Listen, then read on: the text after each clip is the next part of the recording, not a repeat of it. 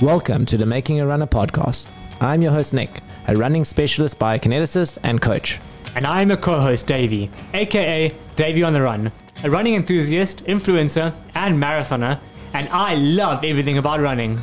As passionate runners, we look to use our knowledge and draw on past experiences to provide you with cutting-edge science and insightful information. We are going to be unpacking the fascinating topic of running with all stars, subject matter experts, and everyday enthusiasts to not only help you improve your running, but also ensure that you experience maximum joy with every step that lies ahead in your journey, wherever that may take you. This is how runners are made. It's how runners are made, baby. Oh yeah. Oh yeah. But I think that you've got this instantaneous, gone and then gone again, relationship with almost every spectator. They just shout out your name, and it's that instant little relationship. It's a millisecond, and then you're gone.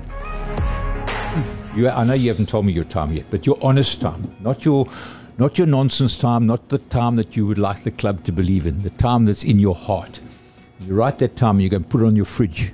Go and put it on your mirror where you shave in the morning. Go and put it wherever you're going to see it, around your house. You want to see that time. You want to see that time. There is only that time. But what do you mean by, am I prepared to go and blow it? I think it's one of the maxims of life here. If you're not prepared to fail, you're unlikely to succeed. This is the crunch time now of Comrades training. We're in the absolute crunch time. This is the big time. We're in like 9 weeks to go, hey? And therefore, if you're not running tired right now, you're not training properly. Nicola! Davey. What's up? Tonight. Tell me about this morning. This morning. Oh gosh. 3 a.m. start for you, my man. That was disgusting. Yeah, no, it was the runs are getting longer during the midweek. On a Wednesday, bro. Yeah, I was nowhere at work it's today. absolutely cuck. No, it's been a hectic time trying to fit everything in. Work, laugh.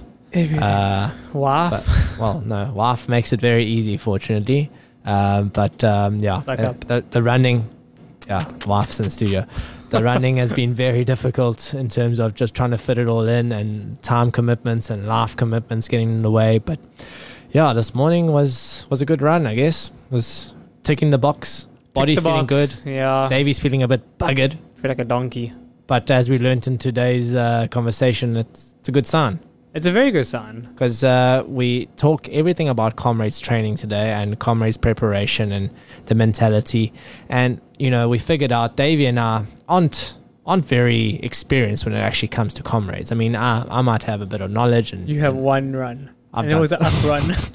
You're technically a newbie. So we decided to bring in the most experienced, arguably the most experienced runner that Comrades has ever had in its entire almost 100-year history. 40 consecutive Comrades. Not 40. It says that on That's the book, which was published in 2012. It's 47. Okay, I thought it was 47. 47 Comrades. If it wasn't for COVID, this year would be his 50th. Mr. Barry Holland, absolute legend of the sport.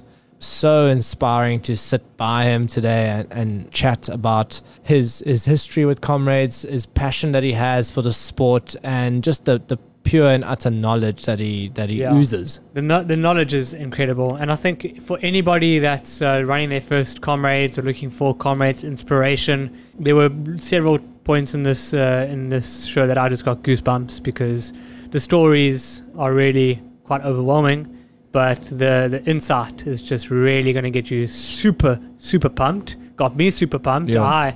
I am more excited than I've ever been. So yeah, and if there's one thing that Barry stands for, is really running longevity.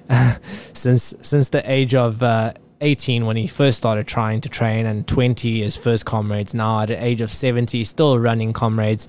I mean, making a runner for longevity. That's what we talk about today as well, don't we? 100%. So enjoy the show, guys. Barry Holland, thank you so much for being in studio with us tonight. We're very excited to start this Comrades-based conversation with you, sir. It's my pleasure. And, Davey and I, being a bunch of Comrades noobs, really, I've run one. I've run none. Davey's run none. He wanted to do 2020, but obviously we know what happened in 2020. Yep. tell us a little bit about Comrades. Why is it such a special race, Barry? I think, Nick, it's special because it's so hard. We always say it quite glibly, I think, but if it was easy, everybody would do it and could do it, but they can't. And I often say to lots of runners in the mornings when we run as well, that actually running Comrades itself is not that hard. Training for Comrades is very, very hard. It takes a huge amount of dedication, discipline, self-discipline, and all of those things that you take out of your life and take back into your life. Lots of lessons that cross over between your normal daily living and your sport. And I would love to get into those later in the show. But for our listeners, perhaps that are new to running or perhaps have a long-term goal of wanting to do Comrades. So I've done Comrades before. Let's just go back to the start of it. So Comrades is one of the world's oldest ultra marathons. Is that correct? Absolutely. So the very first Comrades was actually on the 24th of May, 1921. That was in those days called Empire Day. And then obviously many, many years later, we ran Comrades on the 31st of May when it became Republic Day. And then, as you know, it moved on to other dates after that, but always around about the end of May, June, etc. So the early days of Comrades were right from 1921. Very first Comrades, only 34 runners lined up outside the Maritzburg City Hall. And in fact, last year we had the most beautiful commemorative run for the 100th the 100th year of Comrades. Not the 100th Comrades, of course, but the 100th year of Comrades, because we missed the war years, and of course then we've had the COVID years as well, when in a sense we've been fighting another world war. But yeah, so that was fantastic. So we had 34 runners, all dressed up in the old original kit with the funny white shorts and the West vests with the big black number, like a very simple 204 type of thing. It was incredible, and we ran from the City Hall to Comrades House, about 3Ks. Absolutely amazing. Fantastic day. And I mean, at the start of it all, running was different to what it is today, is it not? Very different. And people say to me often, was Comrades better then? Was Comrades better now? I don't think it's better either way. They're just different. Your word now. It's just very different. I grew up in an era of Comrades when we had our own seconds. There were no seconding tables. If you didn't have a second out there on a motorbike, whatever, that's it. You died out there because you had nothing. So there were no seconding tables. Very, very different. Obviously, my first Comrades, less than 1,000 runners, 900 and something odd runners in my first Comrades. So yeah, a much smaller, and in fact, my first Comrades, we were really into the big running boom. Had started in America already, so running numbers were up hugely already. And what year was that, Barry? 1973. Yeah. So I've been running since 73 every single year, apart from the COVID years. And how many is that? 47. 47. 47. Are you not tired? Are you not over it? I'm tired because I run with you in the morning, baby. So, well, I try to. 47 consecutive Comrades. Yeah. I mean, that is an absolutely legendary feat. The amount of time and dedication that it takes to go about training for one Comrades. I mean, Davey will tell you a little bit about that. I'm over it already. So, I mean, to find that type of commitment and dedication, I mean, what kept you going every single time? Was it time-based? Was it just the overall experience? And have you ever thought, I want to stop this? I have. So let me try and answer. There's a bunch of questions in there. But yeah, very interesting. I think what keeps you going is very much, I think, if you were given some talent, and obviously we were all given different amounts of talent. We all sit on the continuum. Very few have got what Fordyce has got. And lots of people at the bottom of the well with almost nothing. And everybody else, all of us sit in a line along the way. And my first Comrades was 7:52, so I realized that I could run a bit. And we didn't get the kind of mentoring that a lot of our guys get today and the help and sort of thing. We were just go and put your tackies on and go and run. So, but having run a kind of half reasonable time, I said to myself, you've got some talent now, you've got to go and run a silver and all of those things. So then I had a couple of hiccups, got flu, got bitten by a spider, some things like that. And then eventually on my fourth run, ran a silver. But I ran, I ran 7:09. So now I was already quite close to 7 hours. Yeah. And then I spent many, many years chasing that sub 7, and I couldn't get that right. And eventually got it right. But so the years kind of just tick by because you're looking for that goal all the time. You're trying to achieve the goal, and I certainly wouldn't have given up until I'd got that goal. And then once I got past the 7 hours, I'd worked out certainly that by all of my times, my shorter distance times, because you can predict your comrades right from your 8K time trial time. My best 8K time trial is 27:11. That extrapolates right down the column. That will give you your best 32K time, your best marathon time, your best ultra distance, ultra marathon time, your best comrades time. They all sit in like one column. They won't jump around. They're all married to each other. So once I had worked out what I could do potentially best at Comrades, which the best I could do worked out on the charts to be 6:26. So then I was hell-bent on running under 6.5 hours. So absolutely hell-bent. I just want to ask, obviously you've done 47 Comrades in a row, right? With the training that I'm doing at the moment, the longer distances, I've also found that my shorter distances are being affected and I'm not running as fast. So you've mentioned before that, I mean, you're quite talented also in 5,000 meters, 10,000 meters, those faster times. But were you able to keep your pace during the years that you're obviously doing Comrades, training for that, because that's also a long period? Or did you sort of plateau during it and you also realized that you couldn't really do faster times and you were just mainly an ultra distance runner? Davey, I think you do lose speed. There's no doubt you lose speed, but not really dramatically if you keep working at that speed. Now I know you guys do a lot of speed work, and as long as you stay keeping with that speed work, you'll be absolutely fine. I know you guys don't do a lot of it, but we had a benchmark run every single week. We ran an 8K time trial every single week of our lives, and then we did fartlek. It's a session I loved as well. We did a lot of hill work. We did some track work on the track that you guys are doing a lot of now. We didn't sort of do it as much as you are doing it. But so we try to maintain our speed because your times at Comrades will still come from running fast. You can't expect your body to go and run fast on Comrades Day unless you train fast in other sessions. So was that 8K time trial every single week as hard as you could go? No, not as hard as you could go every week. We would look to run under 30 minutes. That would be our sort of benchmark, under 30. And then we would then push to say go down to 29:30, get down to 29. My fastest time up in Gauteng was I think 28:13 or something like that. So my 27:11 was down here in Durban. So we would, as we got closer to Comrades, we would push harder into those, because I'd be measuring my Comrades time by what I could get down to in the 8K time trial. Okay.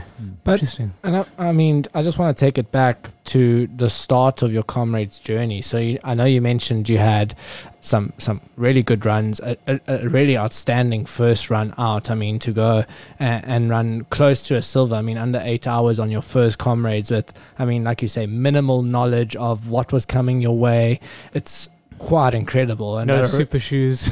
No super shoes, minimal mentoring, like you're saying. I think nowadays guys are very pampered. They know exactly what they're going into. I know it's hard to actually know when you are there. It's completely different. Yeah. But I mean, for you, Barry, I know that reading your book, and I want to just give a shout out to the book because I think it's a great book, the Barry Holland story, and it speaks about your 40 Comrades. And you mentioned that you weren't necessarily the most athletic and sporty individual growing up, due to obviously chances, but also, I mean, you had your issues with your sight.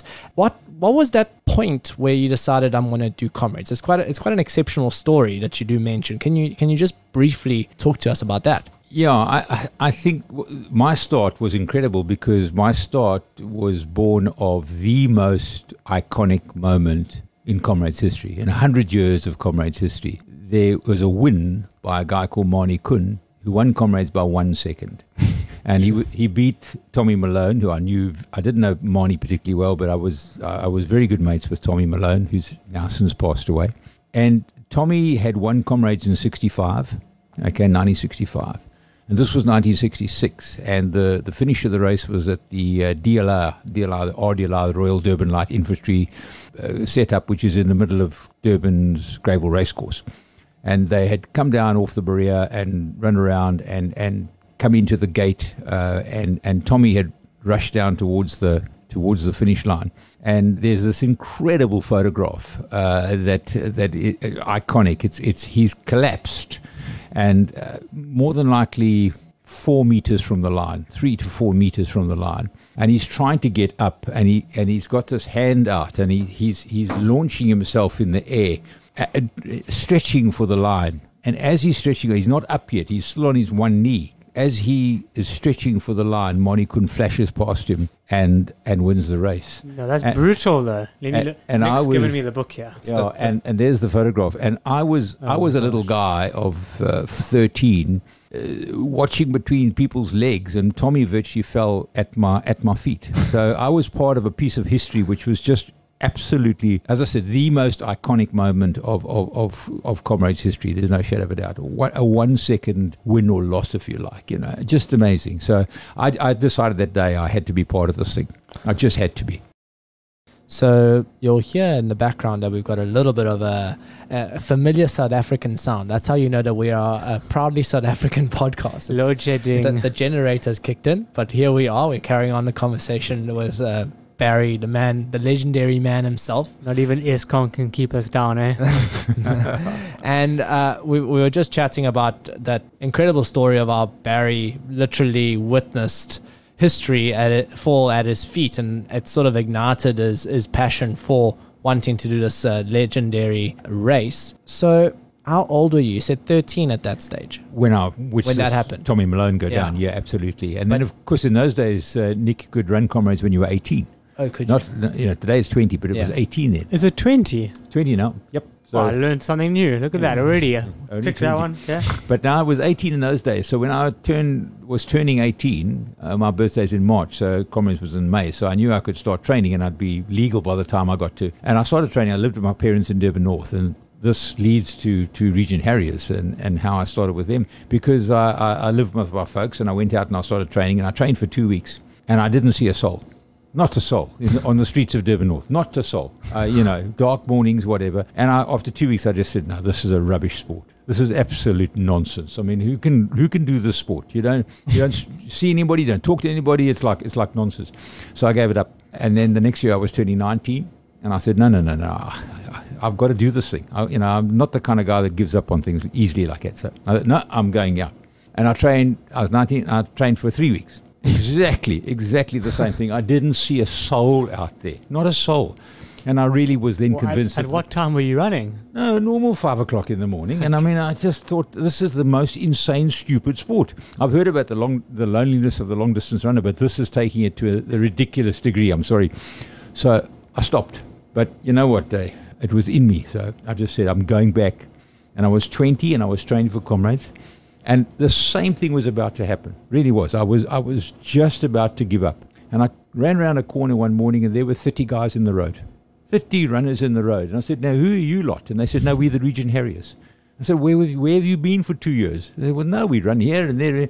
Incredible. The statistics of not bumping into them are just amazing. Because we all lived in Durban North, and it's not that big a suburb. And I met Regents, and the rest is like history. I mean, I joined them from the next morning. It was absolutely fantastic. That gave me goosebumps. What a group of guys. Absolutely incredible. Yeah. Just perfect timing. Hey, it just happened. I mean, like you say, as you were on the cusp of giving up again. Absolutely. And faith put them in your way. And I honestly do say that had I not bumped into them that morning, I wouldn't be sitting here now with the record for the most medals in history and all of those lovely things and everything. I just, I wouldn't be, because I had finally decided that whether DNA is in your, I say DNA is in every Durban boy's blood and his body, and you have to go and run Comrades at some stage in your life. But I was really gatvol by then. A good South African saying. I was gatvol. I just had enough of this. Is nonsense. It's a crazy sport.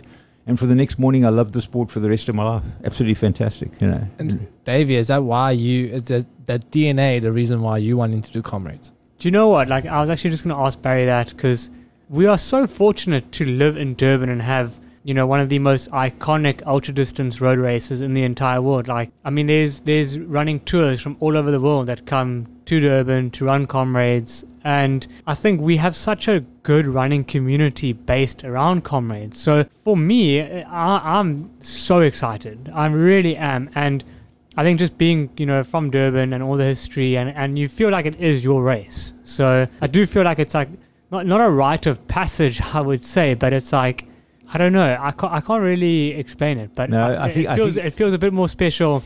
You've got the right words, because I think as a Durban boy, and I feel the same way. I was born and bred in Durban North, and then I went to Johannesburg for 37 years, and obviously I ran the greater majority of my comrades when I was not in the province, out of the province, but I still feel that as a Durban boy, Comrades is yours. Yeah. That the other guys are visitors. And I was a visitor for 37 years. So you're 100% right. It is a rite of passage. It's just the most wonderful thing. Hopefully, everybody who's brave enough goes to do it once.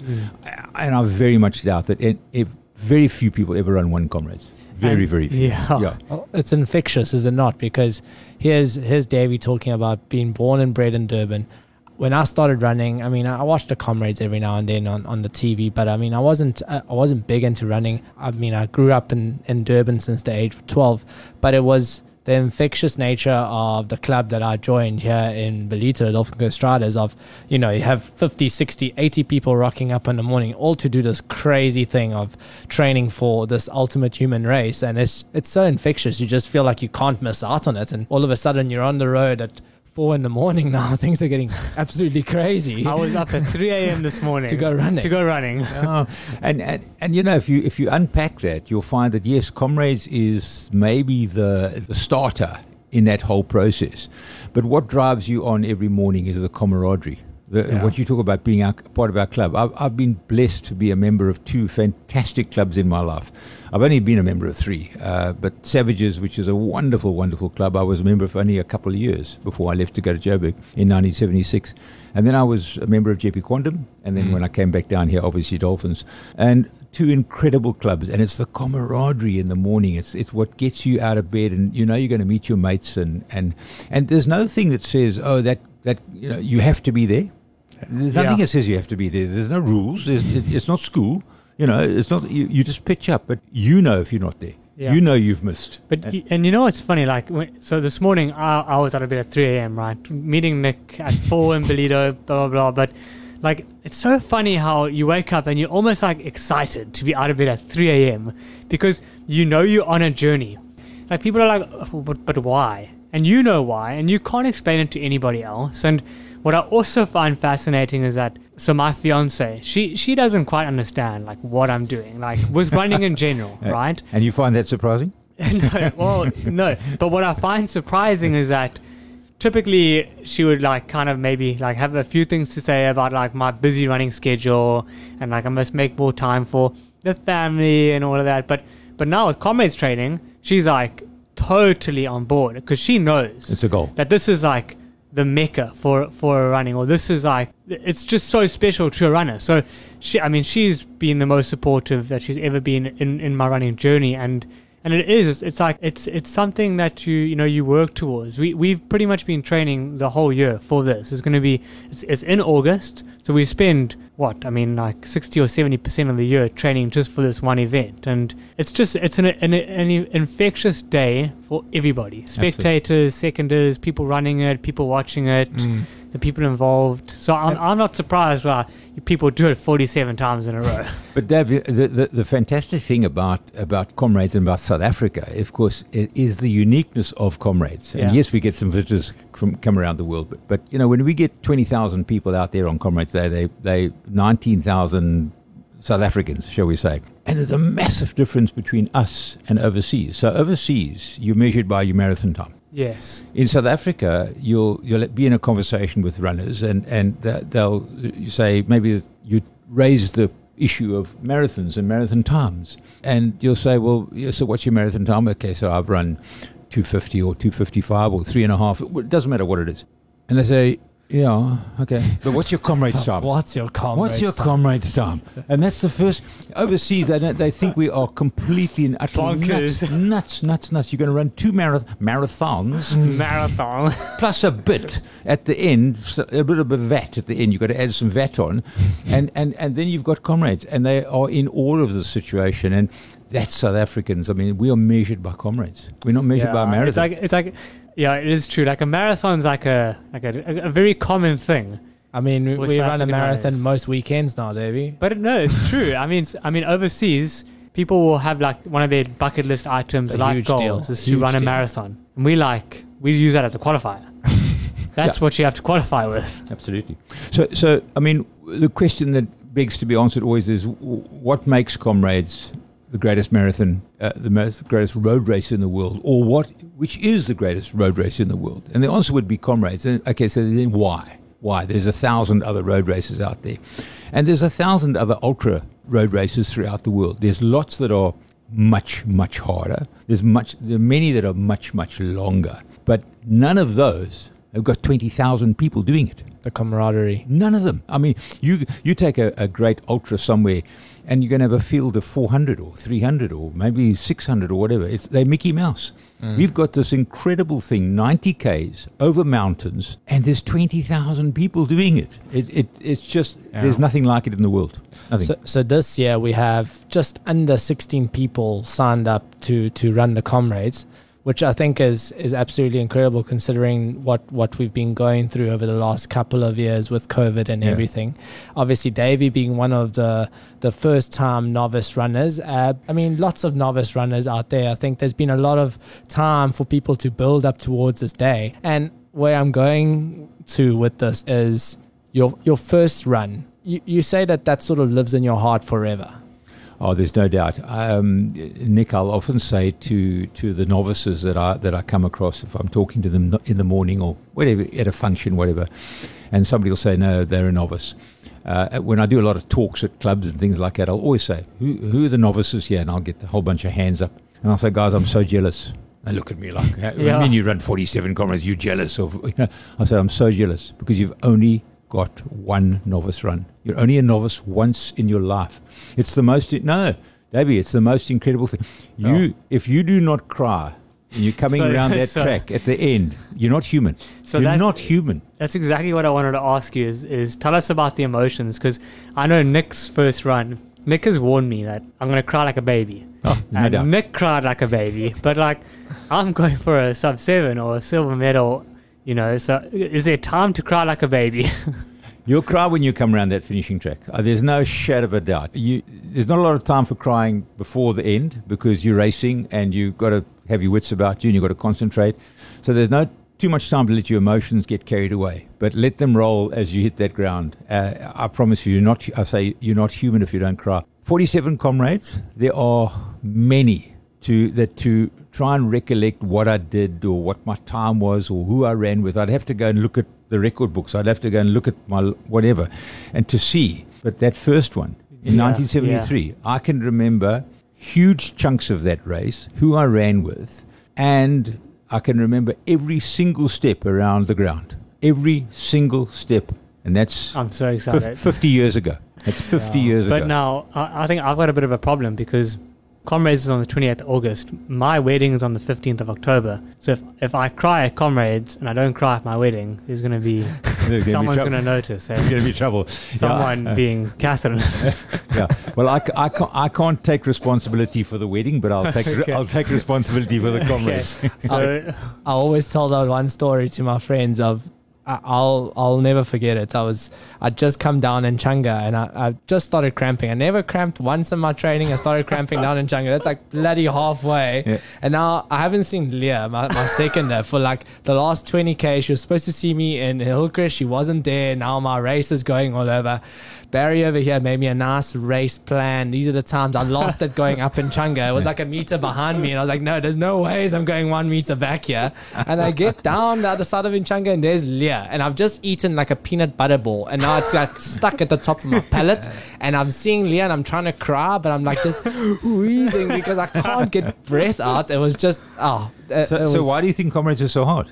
I mean, that's what makes it hard, all these things. It's emotional. It's the most emotional day. Very emotional. Because you pour so much into it, Well, a couple of years ago, my daughter Kath ran with myself in Waza. And I mean, she was absolutely incredible. She had a meltdown, it was a down run. She had a meltdown at Drummond. And I think that was absolutely typical because often new runners realization, what you just said now, I'm only halfway. I'm feeling really tired. I'm sore, and I've got another one of this to do again, plus a bit at the end. And I think that can sometimes just be too much on your shoulders. And she had a bit of a meltdown. And then she got together and she was fantastic. And all the way through to Pinetown. And in Pinetown was her mom, my ex-wife, and her husband and her sister, I think. Yeah. Instant tears. As she saw the family, instant tears. It's that whole release, because the family you can lean on. The family, that's why it's not great for husband and wife, for example, to run with each other. Because often you try and use that person as your emotional crutch. And you can't. You've got to fight this thing out there by yourself. It's not. But when you see them on the side of the road, absolutely. That's exactly why Leah's not doing it.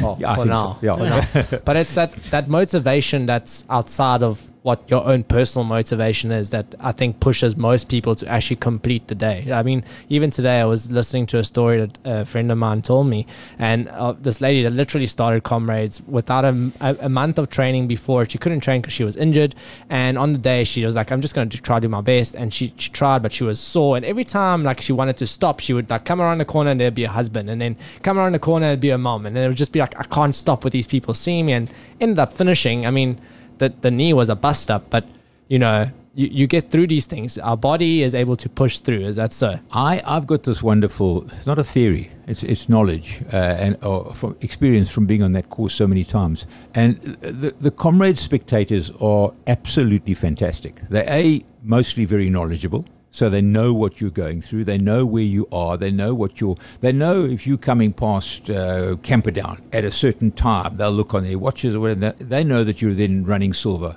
or you're out of silver or whatever. So they're knowledgeable, and that's fantastic. And runners appreciate that. But I think that you've got this instantaneous, gone and then gone again relationship with almost every spectator. So we've got our names on our numbers and stuff like that. So I'm lucky nowadays. Mine is no number. It's just Big Barry. I've got to that point. So the boss. They just shout out your name, and it's that instant little relationship. It's a millisecond, and then you're gone. But then the next one has started, and it's just so amazing. The Comrades spectators will apart from your family.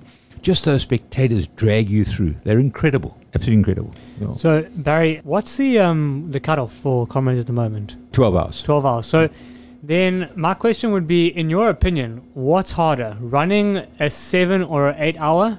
What's harder, running a silver or doing it in 12 hours? Because 12 hours on your feet is, it's 12 hours on your feet. Absolutely right. And then just under 7 hours on your feet is 7 hours. So do what, in your opinion, like I have a lot of respect for people that are coming in just under 12. Absolutely, Dave. There's no shadow of a doubt. You're 100% right. There's a difference, obviously. The person running 7 hours or 7.5 hours are working very, very hard. So physically very hard and mentally very, very hard, because to run a great time at Comrades, you need to be able to concentrate for a long time. If you just let your mind wander, you won't run your time. If you're just suddenly off in the clouds and thinking about this, you need to concentrate for 7 hours, and that's quite hard. Shit! I mean, I couldn't. I couldn't compensate for 5 minutes at school, so now I've got to go this 7 hours out there. But you're 100% right in saying that you're off the road. So you start at 5:30 in the morning or whatever, and then lunchtime you're having a beer, and the other guys still out there. Guys like me now are still out there 3, 4, 5 hours later. Yeah, the difference between a silver and 12 is 5 hours. 5 hours. Yeah. That's longer than half a work day. It's massive. It's massive. 5 I take my hat off to those guys. It's very hard out there. Yeah, that's just time on your feet. Can't comprehend. Time on your feet. I think, like you say, Barry, it's just physically, it's so much tougher on the body to run that long. And also it just tells you that, perhaps your body wasn't 100% built. You didn't choose your parents correctly. Yeah. And unfortunately, you're probably doing that mostly with just utter passion and nothing much else. So just grit. Look, I'm now one of those people. I'm not in the 12-hour area, but I mean, I've never run over 11. So in the 47 runs, I've never gone over 11 hours, and I try and keep it that way if I can. But yeah, it's very hard out there for that. But the longer I had a time of 10 hours 14 many years back, and it was my slowest time. I'd never run over 9 hours at that stage, and I got shin splints. and I was running, and I got to Pinetown with a down run, got to Pinetown, and I had to walk home from there. I knew I couldn't. If anybody's ever had shin splints, it's got to be. I mean, lots of people listening to this sort of experience shin splints. It's just the sorest thing that you could ever have in your life, and it's like somebody sticking a knife in your shin, and I couldn't even run one step, and I walked home from Pinetown with a great mate of mine, a guy called Frankie Bethingsway, who is now since dead. And we solved all the problems of the world. But why I was really so shattered by the time I got to Durban was, yes, my leg was incredibly sore. My leg was twice its normal size, but I had never been on my feet that long. I'd never run. I mean, I was running 7.5 hours, 7 hours most years, and I was running at least 3 hours longer on my feet, and I was shattered because of that. So would you rather run for 12 hours than give up? Would you ever call it quits on route? On Comrades? Yeah. Would I ever bail? Yeah. No. So you would run full 12 hours, get disqualified, even if like you broke a leg, you would still. I would never bail. Never. And is that because I've only ever bailed 2 races in my life in 50 years of running.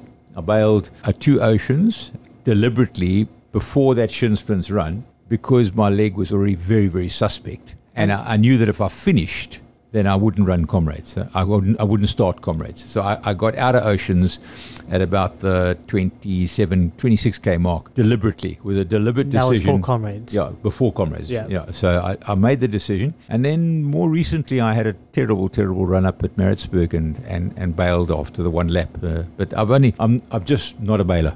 I'm just, And I mean, it's crazy because I think that day is a day of such highs and such lows. It's just like this boxer that you knock it out and you think it's down, and no, it just gets back up at you, and now you got to be able to knock this thing out 8-10 times.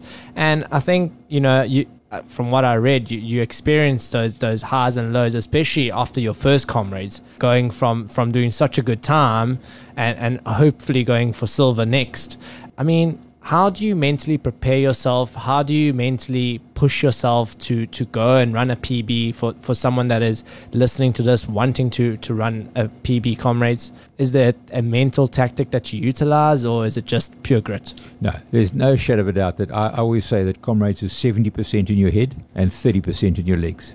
Unless you've got a great head to take the pain, the grit side of things, you're never going to run well. You'll run okay, but you'll never achieve great times, or you'll never achieve your true potential, because all our true potentials are different.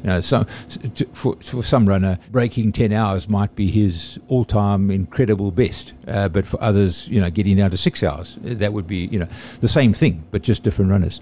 But the mental side is absolutely critical. And what I would always do before Comrades is I would read books, watch movies that inspire me. So I say to people, go and watch Braveheart. Go and watch, Mel Gibson, he's only 2 bricks and a ticky ha, but when it's shot properly on the back of a horse, and he's riding up and down the troops, and he does the Sons of Scotland speech. I mean, if that doesn't inspire you, nothing will. So I'd go and watch a movie like that, or go and watch Saving Private Ryan, or movies like that just get up and just kill the world, and just get out there and climb over Everest like it wasn't there. That's what you need. And in terms of books, I always refer to a book called The Power of One by Bryce Courtney. Just an incredibly inspiring book of a little guy who comes up out of nothing. He grows up literally in the dust, and he becomes a champion. And I believe you must go and do those things. Go. I used to tell guys a trick that I used to do for myself. You take a Post-it pad. Well, we didn't have Post-it pads in those days. We had a little piece of paper and a piece of sticky tape. And I used to write my time down. And I want you to do this, Davey. Write your time down. I know you haven't told me your time yet, but your honest time, not your nonsense time, not the time that you would like the club to believe in, the time that's in your heart. You write that time, and you go and put it on your fridge. Go and put it on your mirror where you shave in the morning. Go and put it wherever you're going to see it, around your house. You want to see that time. You want to see that time. There is only that time. And that's what I say to runners. I used to get so annoyed with people that they'd say to me at talks, I say, yeah, you've got annoyed with me a few times recently because you say, what are you going for? And I'm like, oh, I would like this. And you go, No. But you can't just like something. You have to believe in it. You've taken the words out of my mouth. I'd like to go and have a cup of coffee. That's like. So then go have a cup of coffee. That's like to do something. If you're going to go and run a Comrades sub 7, you've got to believe in it. Don't pussyfoot around, guys. 100. You see, if you go into Comrades saying, yeah, look, I'd like to run sub 7, and you've always got the back out. You've got the get out of jail. So there's no place for modesty. The room Comrades. for error. No, you Back don't. yourself. There's no room for error. There's only one result on the day. You're going to do it, or you're going to bust doing it. So do you think it's problematic that what I've adopted is I try and not overthink something. So sitting here right now, I'm not thinking about the Comrades route or I haven't run the Comrades, right? But like I'm trying to focus on the present, and otherwise I psych myself out too much. And I know other people who like know the route back to front. They can tell you a lot more about Comrades and all of that than I can. I just know that I'm focused on my training, and that's all I'm focused on at this point. Do you think maybe I need to start envisioning the run more? Or because the other thing is I've never run more than say 56 kilometers on road on road. We've done longer trail runs, but I've never done the distance. And I also think maybe one of my issues that I'm not comprehending this distance. I'm doing my big mileage in the weeks, and I'm marathon fit, and my biggest concern is after like 60 Ks, and I'm worried that I'm not mentally preparing for that big distance. But how do you go about when you're running 20, 30 Ks? How do you prepare for 60, 70, 80 Ks? Look, it's a very good question, and it's a hard answer to find because you've not done it. And exactly, there's that age-old thing, when you go and try and get a job with somebody and they say, but you need experience. They say, well, unless I get a job, I can't get experience. so it's the same concept here. Running Comrades, but I haven't run Comrades yet. So I understand that point of view. I would not fuss that too much because training for Comrades, which you're doing now and training very well with Nick, it's a layering effect. So you're doing 30 Ks and then you're doing 40 Ks and then you're doing 50 Ks and 55 Ks and you're doing your long runs during the week and stuff like that. That's all preparation for that big day, and it'll come to you. It will come to you. What I really want you to you're worrying about more the physical side. I'm saying just you got to prepare your mind. Got to get this head ready, and you got to get motivated and believe. I cannot. If there was one word to encapsulate a Comrades runner, a successful Comrades runner, is belief. Belief in your. You must believe. That's what I'm saying. It sounds stupid. Go and write that time down. The honest time. Write it on a piece of paper. Stick it on your fridge. Stick it on your mirror where you shave. Believe in it. If it's 6:55, believe in it. And I'll ask you a question now, Dave. Are you prepared to go to Comrades and blow? It's just a loaded question. Give me a second to process this. But what do you mean by am I prepared to go and blow? Well, I think it's one of the maxims of life here. If you're not prepared to fail, you're unlikely to succeed. So you say you can only have one time. So if your time 6 hours, 7 hours, that's your time. So then can you go with a time in mind and say, I'm going to do 7 hours, but I'm also prepared to blow? If you're prepared to blow, then you've got every chance of running your 6:55, your 7 hour time. So you got to go there to give it everything. You give it everything. Yeah. There's no plan A, plan B, plan C, plan D. I mean, the plan B is the failure of plan A. Simple as that. And don't worry about failing, because here's my point again. If you remember what I said to you, if you're not prepared to fail, you're unlikely to succeed. Because by saying that, I'm saying to you that you've got to be prepared to push yourself to the point of failure. I'm not suggesting you're going to fail, but you've got to push yourself to the point of failure, because then you're getting the best out of yourself. You're getting everything out of what you've done. You're getting the best out of your training. You've trained so hard. You would have done, by the time you get to Comrades, I don't know, you would have more than likely done over 2,000 Ks in training, and you are prepared. Everything is there. If you do the mental side, everything is in place. Now, it's no good going and saying, well, I believe I can do 6:55, but let me rather go and run 7:20, because then I know I'm going to do 7:20. No way. Just no way. You've got to believe that whatever you set yourself, you've got to believe in that. I love belief that, Barry. Belief is Absolutely critical. love it. So your belief for your 6:20 6 that you eventually ended up running 6:29. Yeah. I mean, in building up to that, there was many years where you ran consecutive silvers but weren't improving, and then all of a sudden you took a big chunk out of that. I mean, was there a big element of overtraining in that? I think I overheard you saying on a run this morning that, that what changed was actually you had to do less to do better. Nick, for me, less was more. So I like to, and I use this in a lot of my talks, and I can change my talks around into talk to kids at school. I've often done talks at like places like Kersney and stuff, and you talk to the schoolboys because you just change it all with the same principles. So in terms of a Comrades runner, three pillars, if you like, three things that hold you up. Okay, one is your talent.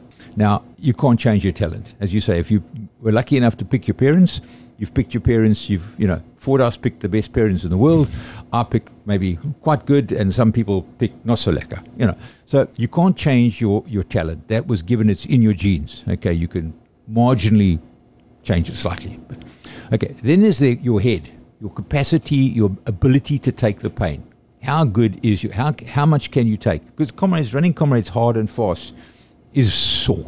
It's properly sore. If you're running a down run, we used to race the down run, I would land up a cripple in Durban. For 3 days, I could barely walk. I was like a cripple, because that's what you've got to thrash your legs to go to. So how good is your head? And then you've got your training.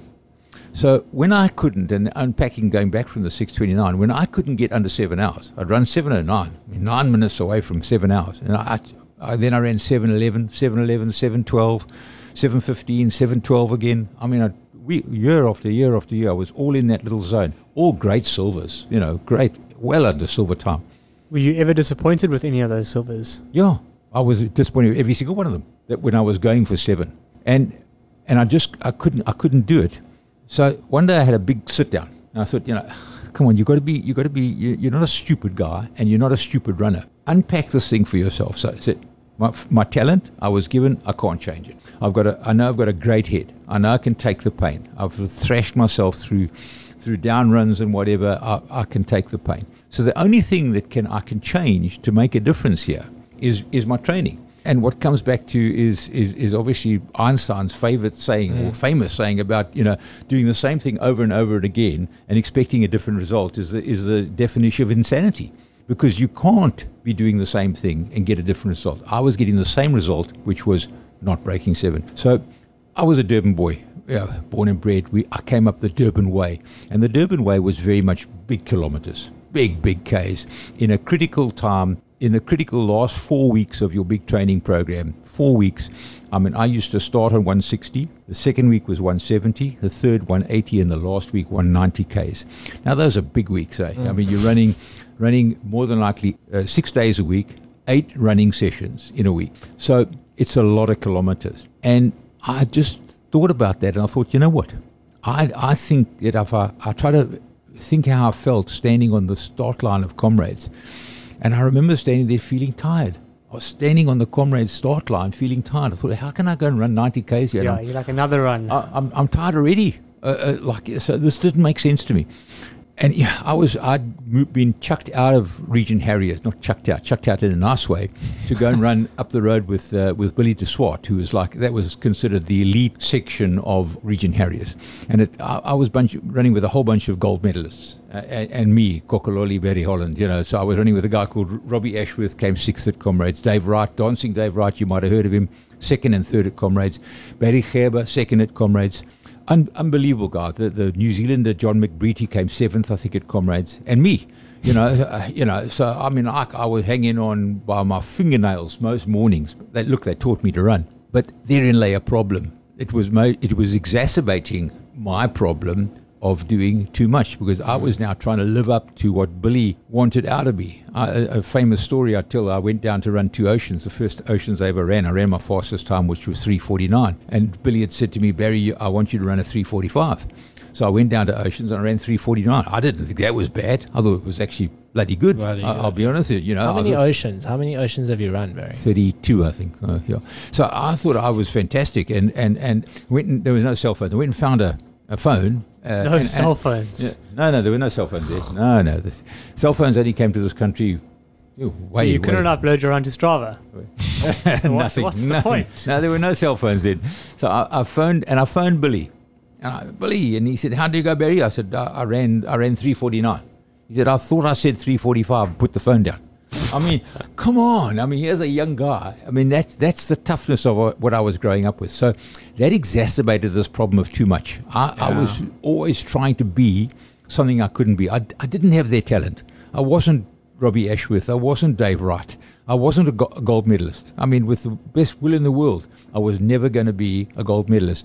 So what I did is when I sat down, I said, okay, scrub those 4 weeks, make the 4 weeks 7 weeks. I don't know how I picked 7. I just picked 7. And don't go one step over 145 Ks. So no more 160, 170s, 145.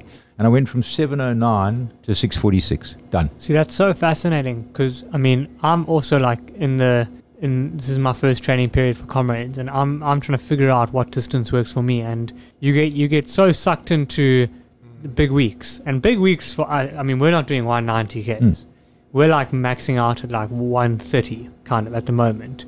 But I'm still like, I'm feeling it from like 130, and I'm very competitive, and Nick and I run together a lot. So like, I'm constantly trying to like outrun Nick, and it's like, I've gotten to a point where I'm just like, I can't miss a run tomorrow. Like, you know what I'm saying? And I'm feeling it. Like tomorrow, I'm putting pressure on myself to do a certain distance and all of that. And I feel like I'm being dragged away from Comrades training to like, and I'm going week by week to run longer and longer and longer. And I know that as soon as I like drop below 100 Ks, I'm going to feel like a little bit inferior, or maybe my training's not correct. So it's just interesting to hear you say that obviously when you drop the mileage, you started performing better.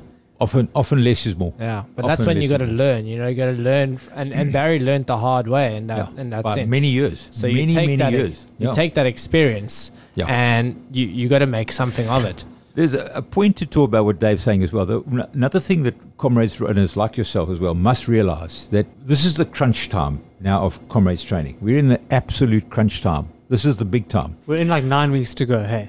And therefore, if you're not running tired right now, you're not training properly. Cool. You should be running I'm exhausted. Absolutely. Absolutely. I mean, I used to sometimes just sit back and think, all I do is eat, sleep, run. I've never been tired of running, Barry. I've never been like, I just want to have a rest. You don't want to see your shoes again. No, yeah. But you know that this time will come and this time will pass quite quickly, because in 9 weeks' time, you can put those shoes in the cupboard and not worry about it. You know what Nick said to me the other day? You were going to the Berg, and then you missed one run because your calf was sore or something, and I had a little chirp on the side, or I said something, and he said, "You know what, Dave? When I look back on my Comrades training after Comrades is done, I'm not going to remember that one 12K run that I did that really hurt me or whatever. I'm going to remember, the bigger, more constructive weeks and all of that." So once again, I think people get so caught up in it, like you don't want to miss a day, or you're building on something. So you don't want to ever go backwards. That's how I feel at the moment. I don't want to start going backwards on my kilometers, but you got to look at it holistically. No, I think you got a training program. You start with a training program in front of you. I like to have a program that goes right through to Comrades, so it's a complete journey. It's a complete map, and obviously it's always got to be dynamic. So you've got to be prepared to change it and tweak it along the way. So it can't be cast in concrete, but it's got to be a map, and you should be following that training program, because if you wrote it or you accepted it, shall we say, for yourself, then you must then follow it. You must do the work on that program. But you also can't be a complete slave to it. And as I said, that's why I say it is dynamic, and you must be able to change it. And a clever runner will always listen to their body as well, because there's going to come times that there's other factors coming in, work factors, work overloads, emotional factors within relationships, all those kind of things suddenly put pressures on you, and then the training load suddenly gets to you. And at times like that, you need to listen to your body and not try and push through ridiculously and force yourself into injury and stuff like that. And Fordyce taught us so many lessons, but one of the lessons that he taught us was that, guys, when you get the plods, and we all know what the plods are, when you get out there and you're running and all you can feel like is you're actually plodding, You know, I mean, you're not running. I've never heard that terminology, but as soon as you said it, I'm like, that's exactly what I've been doing. I've been plodding along. You got the plods. Now, he said, if you carry on training at the same intensity, the only thing you're going to get after the plods is the super plods. That's all that's going to happen. You're going to get the super plods, and mega plods. So you need to listen to your body as well. It's so I've always thought that I was a clever runner. I've listened to my body my whole running career, and I've had so few injuries in 47 years, and it's by listening to my body. You know? Your running longevity has honestly been second to none, Barry. It's absolutely incredible for a guy. I mean, tell the listeners your height and weight. I mean, when you were prime fighting weight, your best silver years. So I've got a picture here. I was a touch under 6'3" when I was running Comrades. I was rocking a mozzie. I was sticking 6'2 3/4. I've shrunk a bit now because I'm 70 now. But when I was racing Comrades, I weighed 87 kilos. That's a big boy. It's heavy for a runner. And I mean, Fordyce won all of his 9 Comrades at 51. So that's one of my legs. So that weight, running down on a down run. This year we got a down run. I'd like to just unpack the route of a down run for our listeners, give them a little bit of sort of what to look forward to, little idea of how to structure a race plan for the big down run. What would be your advice? So the best advice I can give a new runner is, first of all, to plan your race. So exactly what that plan is, it would differ so much from runner to runner, from the times you're going for. But today we've got club structures, and we've got, really experienced club captains and knowledgeable club captains. You're not Comrades experienced, but you're highly knowledgeable in terms of the job you do on a daily basis, etc. So there's so many inputs to you as a runner today, and so many running blogs and people like Lindsay Parry, whatever. So you can plan your race with a lot of inputs into it. So my advice to people, first of all, is plan your race and then race your plan. Don't deviate from your race. Plan your race and then race your plan. You must have, for example, a halfway time. You must have a halfway time. I used to use running silver. My magic time was 3:37. 3:37 through the half, and I knew that I was on track. Unless everything blew up in the second half for some strange reason, I'd be on track and I'd be golden at the end. Is that specific to the down run? No, both ways. I used to use it both ways. The up run is compensated by the fact that it's 3K shorter, but yeah, you got many more mountains. So the mountains are slowing you down, the big hills are slowing you down. But in terms of planning for that down run, you need to leave something in the legs for after Hillcrest, because from Hillcrest down to right down to Westville, if you like, sure, is absolutely fantastic. It's fantastic running country. I mean, that's where your silver will be made or lost, or your time we've made or lost to you. That's where you race. That's where you really race. That was a scene, if you like, of perhaps the greatest dice in Comrades history, when Fordyce and Alan Robb went head to head, side by side, racing at 3:30 a k. I mean, they'd run 60 kilometers and they were racing at 3:30 a k for something like 15 k's. They raced side by side. Bruce eventually won that day. Alan dropped back and then came back and ran second. But and it's known as maybe possibly the greatest dice in Comrades history. But that downhill from there, I've got memories, Nick, of racing the down run, and from Westville going down to 45th cutting, and just the pain just washes over you. This is waves of pain just washing over you. Sounds delightful. It's delightful, isn't it? Yeah.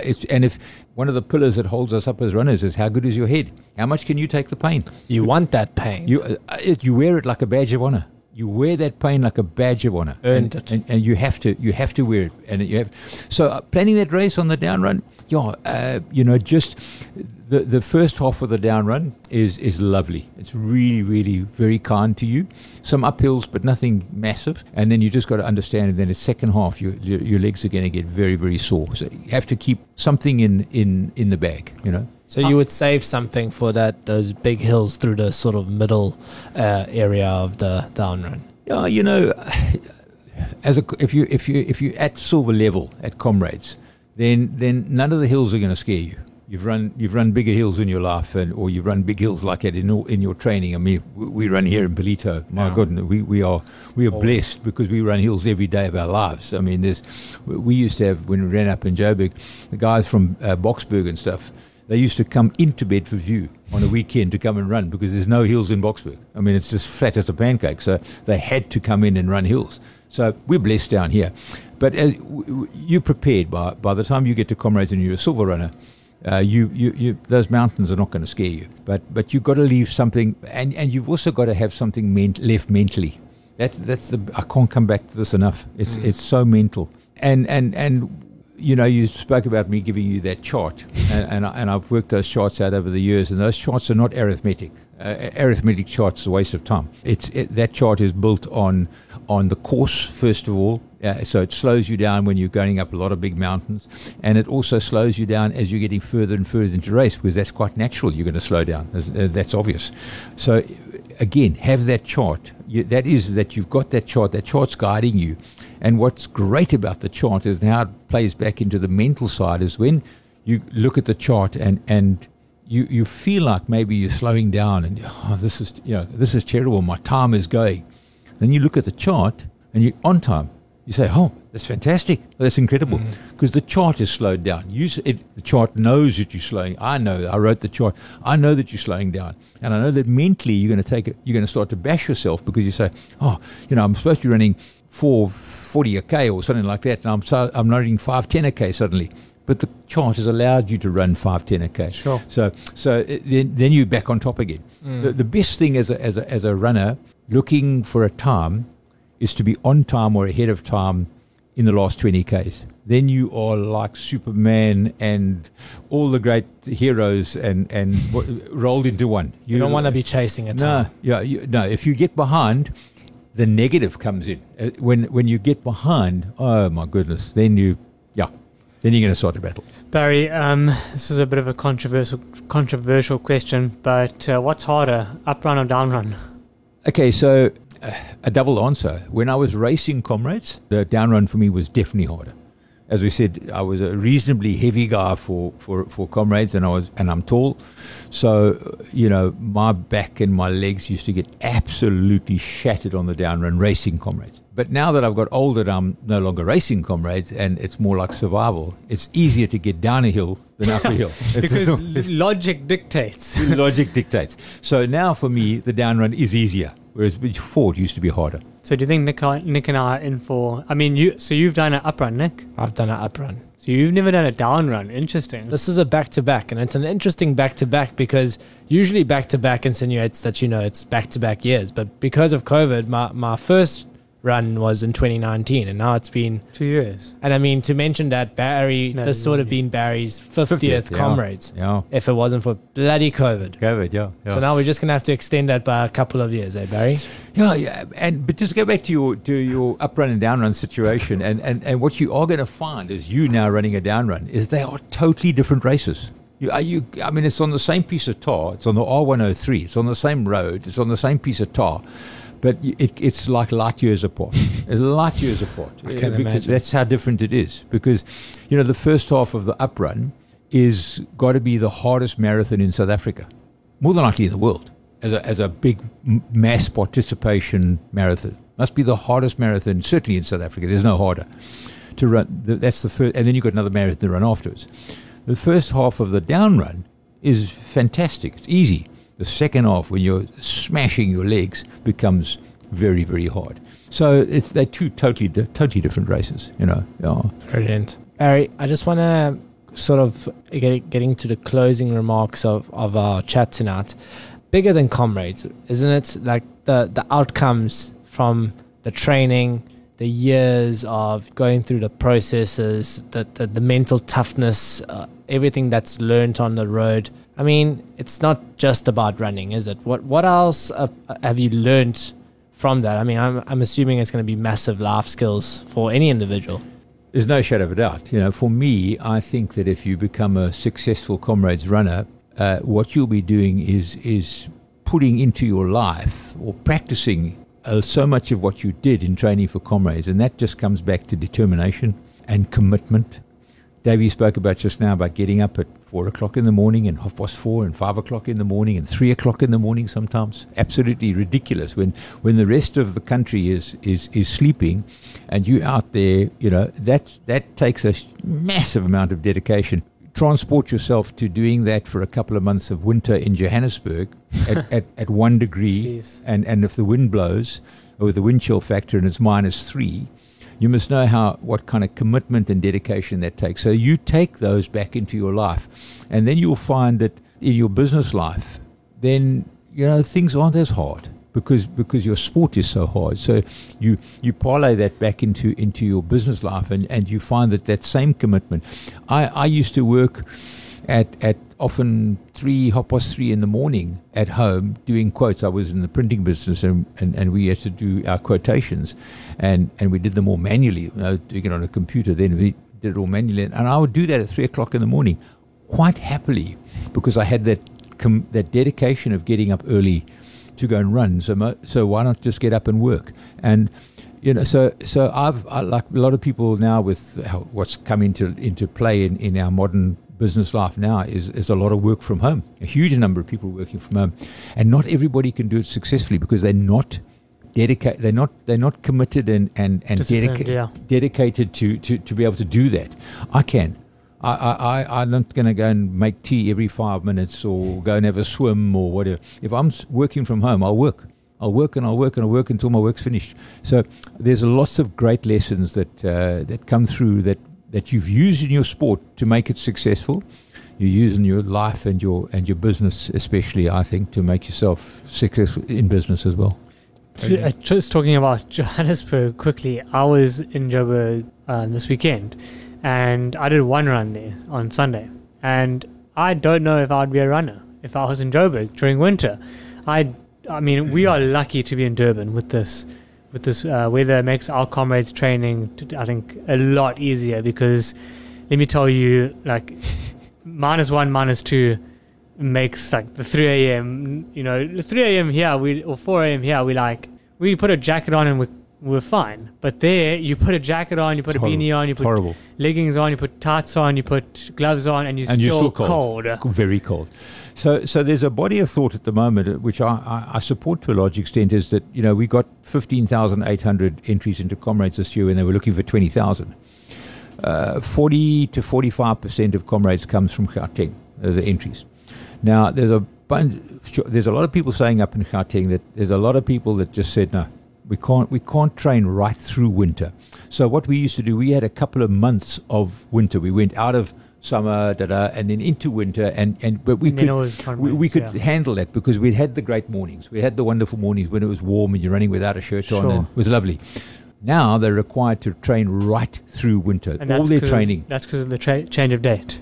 Change of date. Yeah. So there's a body of thought that says, listen, guys, you're destroying your Gauteng component of your entry, and that's why one of the reasons may be why you only got 15,800 instead of 20,000. Yeah. Interesting. Other big reason was cost as well. Yeah, no, I mean, double the price. $1,200, Davey, for a big segment of our running population. For sure, it's just unaffordable. Yeah, massive. A guy earning 4,000 or 5,000 rand, if that, in a month. Yeah. Where do you find 1,200 rand? 100%. It's 25% of your wealth. Yeah. Come on. Just so there's a whole bunch of factors, but yeah, I'm sure we're going to sort these things through. Comrades needs sponsorship again and all of those things. It's been a tough years for South African running scene. I mean, running scene overall. Absolutely, and I think we're just blessed to be able to hit the tar again. Well, Nick, I'm thrilled because I'm not getting any younger. I'm 70 now, and I've still got to get to that 50, and I'm going to get to 50. There's no shadow of a doubt. I mean, they're going to have to break my legs before I get to, But I mean, it is getting a little harder. I'm running better now, but it's getting a little harder, and it would be so great if I was running my 50th this year, and then I could reserve the right to make that decision. Now, do I give up, or do I maybe do one more year or whatever? I don't have that decision. I don't have that option right now. I'm going to 50, and I'll only be 72 when I get to 50. So, yeah. Oh, definitely the fittest 72-year-old I know. Barry, talking about breaking legs, I'm looking at a picture here in your book. It's called the Holland Roll. Yeah, that was a 6:29. Yeah. Was that the 6:29? To roll over the and there's a picture here of, is that a referee? Well, that's such a great story. That what happened is, and there's a little. I know we haven't got much time, but there's just a quick little story about that. As you know, I had done so much to get to the 6:29. I'd had a golden year. I'd done everything right. I'd gone to the gym. I hate the gym. I absolutely hate the gym. No, Nick knows. I don't even come to see you. I hate the gym. I like your style. I hate the gym. But I'd gone to my doctor. We'd had blood tests. I had a great running partner by the name of Clive Gilman, and we ran together. Clive was incredibly talented. He was a rowing Springbok. He's a Trident rowing Springbok. He's got his Springbok blazer. So a very, very talented young guy. And we'd trained together, and we'd done everything together. We'd gone to our doctors and blood tests and done the whole story and everything. So the 6:29 was a program, was a process, it wasn't just one of those years, this year we're going to, 6:29 was the year sort of thing. So that finally went into Comrades Day itself. Sadly, I left Clive at Elverston, going up Elverston, and I ran on. And towards the end, the last 12 Ks, I remember I had to run the last 12 Ks at 4:30 a K to get home. And it was like running in a tunnel. It just was like the grey just like came in on both sides of me, and I didn't see anybody. I didn't see it on the side of the road. I was running in this tunnel, and it was this absolute 100% concentration. I was concentrating like I never concentrated at school. Like I said, I mean, I didn't concentrate at school, but I was in this tunnel. So there's a theory. I've crawled on the track. A girl by the name of Priscilla Carlisle has crawled on the track. A guy called Derek Tivers has crawled on the track. And every one of us has been in exactly the same position. And that position is as you come around the track, comrades, you come around a track, and then you normally take like a right-hand bend or left or right or whatever. And then there's the finish line. And the theory is, and I don't think it's so much of a theory, I think it's actuality, is that you've been working so hard mentally, and you come around that final corner with 50 meters, and you finally see the finish, and the mind disconnects. Not the legs, the mind disconnects, because the mind says, we've made it. There you go. Yeah, there it is. I'm done. There's the finish. We're home. You sort yourself out. And if the mind disconnects, that disconnects the leg straight away. And every one of us have gone down in the same position. So what happened before those 4 photographs, that lovely sequence, which, by the way, that was syndicated around the country. A mate of mine from Nelspruit phoned me and said, you're on the front page of the Nelspruit Times or whatever it was called. This is called a meme. Yeah. Click the watch, complete the roll, stop the clock in 6:29:22. So stretcher on the way. On that corner, I went down, and I remember being off my hands and knees, and I was looking up at the clock. And as I looked up at the clock, it clicked over 6:29. I can remember it to this day. It clicked over 6:29. And my mind was still working. I mean, I was still very compos mentis. And I just looked at this clock, and I looked at the finish line and where I was. And I was more than likely, 40 meters or whatever. 22 seconds. And I worked out that I could not crawl. I could not crawl that distance. I wanted to crawl, but I couldn't crawl that distance in the time and break 6:30. So I whirled myself up. I absolutely just whirled myself up off the thing. And I ran a sort of a bit of a stagger run. And as I got to the line, it was all over. I was absolutely exhausted. Was Chariots of Fire playing in the back of your head? Everything, David. Everything was playing in my head. But I was absolutely exhausted. And that's where that picture is where I'm clicking my watch as I'm going over the line. And that guy's he's just a helper. He looks like he's signaling a try. You are on the floor, dying, and he's got his big beer bop, and he's just got his hand out. He was calling the furniture. The stretcher. I need some assistance. This guy needs help. Barry, to just leave some parting words. Some tips, I'd say your top 3 tips for Barry's top tips. Barry's top tips for Comrades. Well, one I'm going to repeat is that, plan your race and race your plan. That is absolutely critical. In fact, I'm going to repeat them because we've actually discussed them all. Yeah. So that's number one. Number one is I don't want to hear Davey saying he'd like to do something. So it's not like, it's plan and then execute the plan. Okay. And die trying. Option A, option B, option C. There's only option A. There's only option A. Yeah. So okay. So because option B, I've told you, is a fail of option A. The second one is you've got to be mentally prepared, and therefore do those little mental tricks. Do them. Go and read the book. Watch the movie. Whatever lights your fire. The Power of One. The Power of One. Bryce Courtney. Just listen. Follow the story of PK. His name's PK. Little PK. Yeah, he's just. I mean, it's unbelievable how he rises up in life and what he faces and how he overcomes. You have to overcome. Comrades is a living, breathing monster.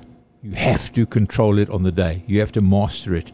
If you don't, it'll eat you alive on that day. And so definitely planning.